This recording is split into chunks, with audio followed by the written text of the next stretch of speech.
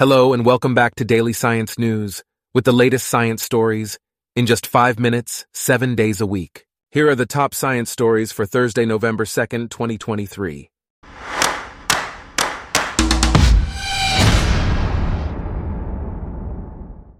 Today's episode is brought to you by Blogcast, your personalized audio feed, available on iPhone and Android. Nighttime on the east coast of the United States was captured by NASA astronaut Jasmine Moghbeli from the International Space Station.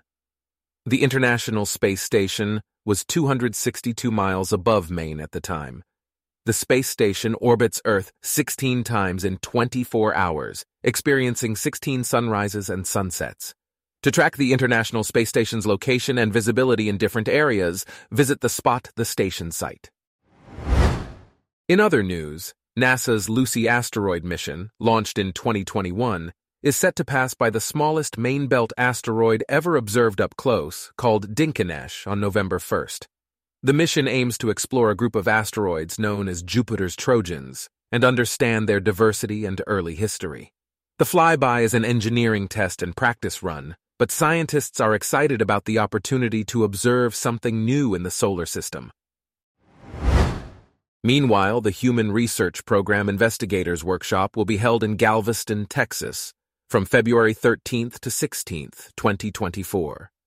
The workshop will feature scientists and principal investigators discussing cutting-edge methods for ensuring safe and efficient human spaceflight. Registration is required for the event, either in person or online. Next, new research suggests that remnants of the protoplanet that created the moon may still exist deep inside Earth's mantle. Geoscientists have discovered two mysterious blobs in the mantle, known as large, low shear velocity provinces, where seismic waves move more slowly. These blobs could be the result of the impactor that struck Earth 4.5 billion years ago. In other news, a 500-year-old cave art drawing of a lion found in Puerto Rico may have been created by an enslaved African, according to research from the University of Puerto Rico.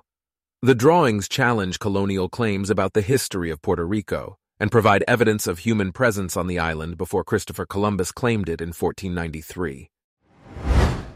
Meanwhile, the phenomenon of nuts and raisins dancing in carbonated liquids has a long history.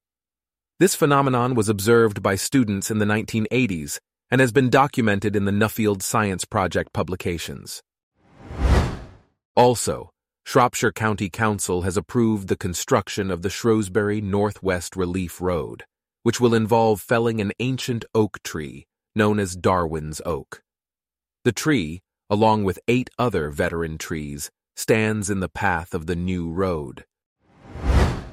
Next, the rise of large language models in AI is compared to the rise of MP3 in the music industry. Just as users initially prioritized convenience over audio quality with MP3, the trend in AI-based systems suggests a similar shift. In other news, a rare white platypus has been discovered in a stream in northern New South Wales, Australia. The white platypus was found by a university student who was conducting research on endangered turtles. The Australian Conservation Foundation has called for the protection of native species in the country's waterways, including the unique platypus. Meanwhile, non-native plants can have benefits in ecosystems, as highlighted by James Wong, author of The Guardian. In South African Fynbos, for example, where the native flora is limited, non-native plants have contributed to biodiversity. In recent news, Prof. Salimul Huq, a renowned Bangladeshi scientist and climate activist, has passed away. Huq was the director of the International Center for Climate Change and AMP, development, and a strong advocate for community-based adaptation to climate change. In another story, declassified satellite images from the Cold War era have revealed hundreds of previously unknown Roman forts in Syria and Iraq. The images shed new light on life at the Roman frontier and suggest that these forts supported cross-border trade and communication. Science is not exclusive to a gifted few and should be valued by politicians. The author argues that science is based on rational, logical thought and the use of real information to make decisions. Science should be accessible to all and inform policymaking for the benefit of society. Our top science stories for today are brought to you by Blogcast, your personalized audio feed. Download the free Blogcast app on your iPhone or Android today.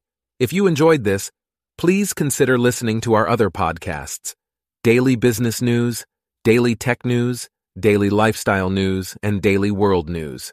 Thanks for listening. Blogcast.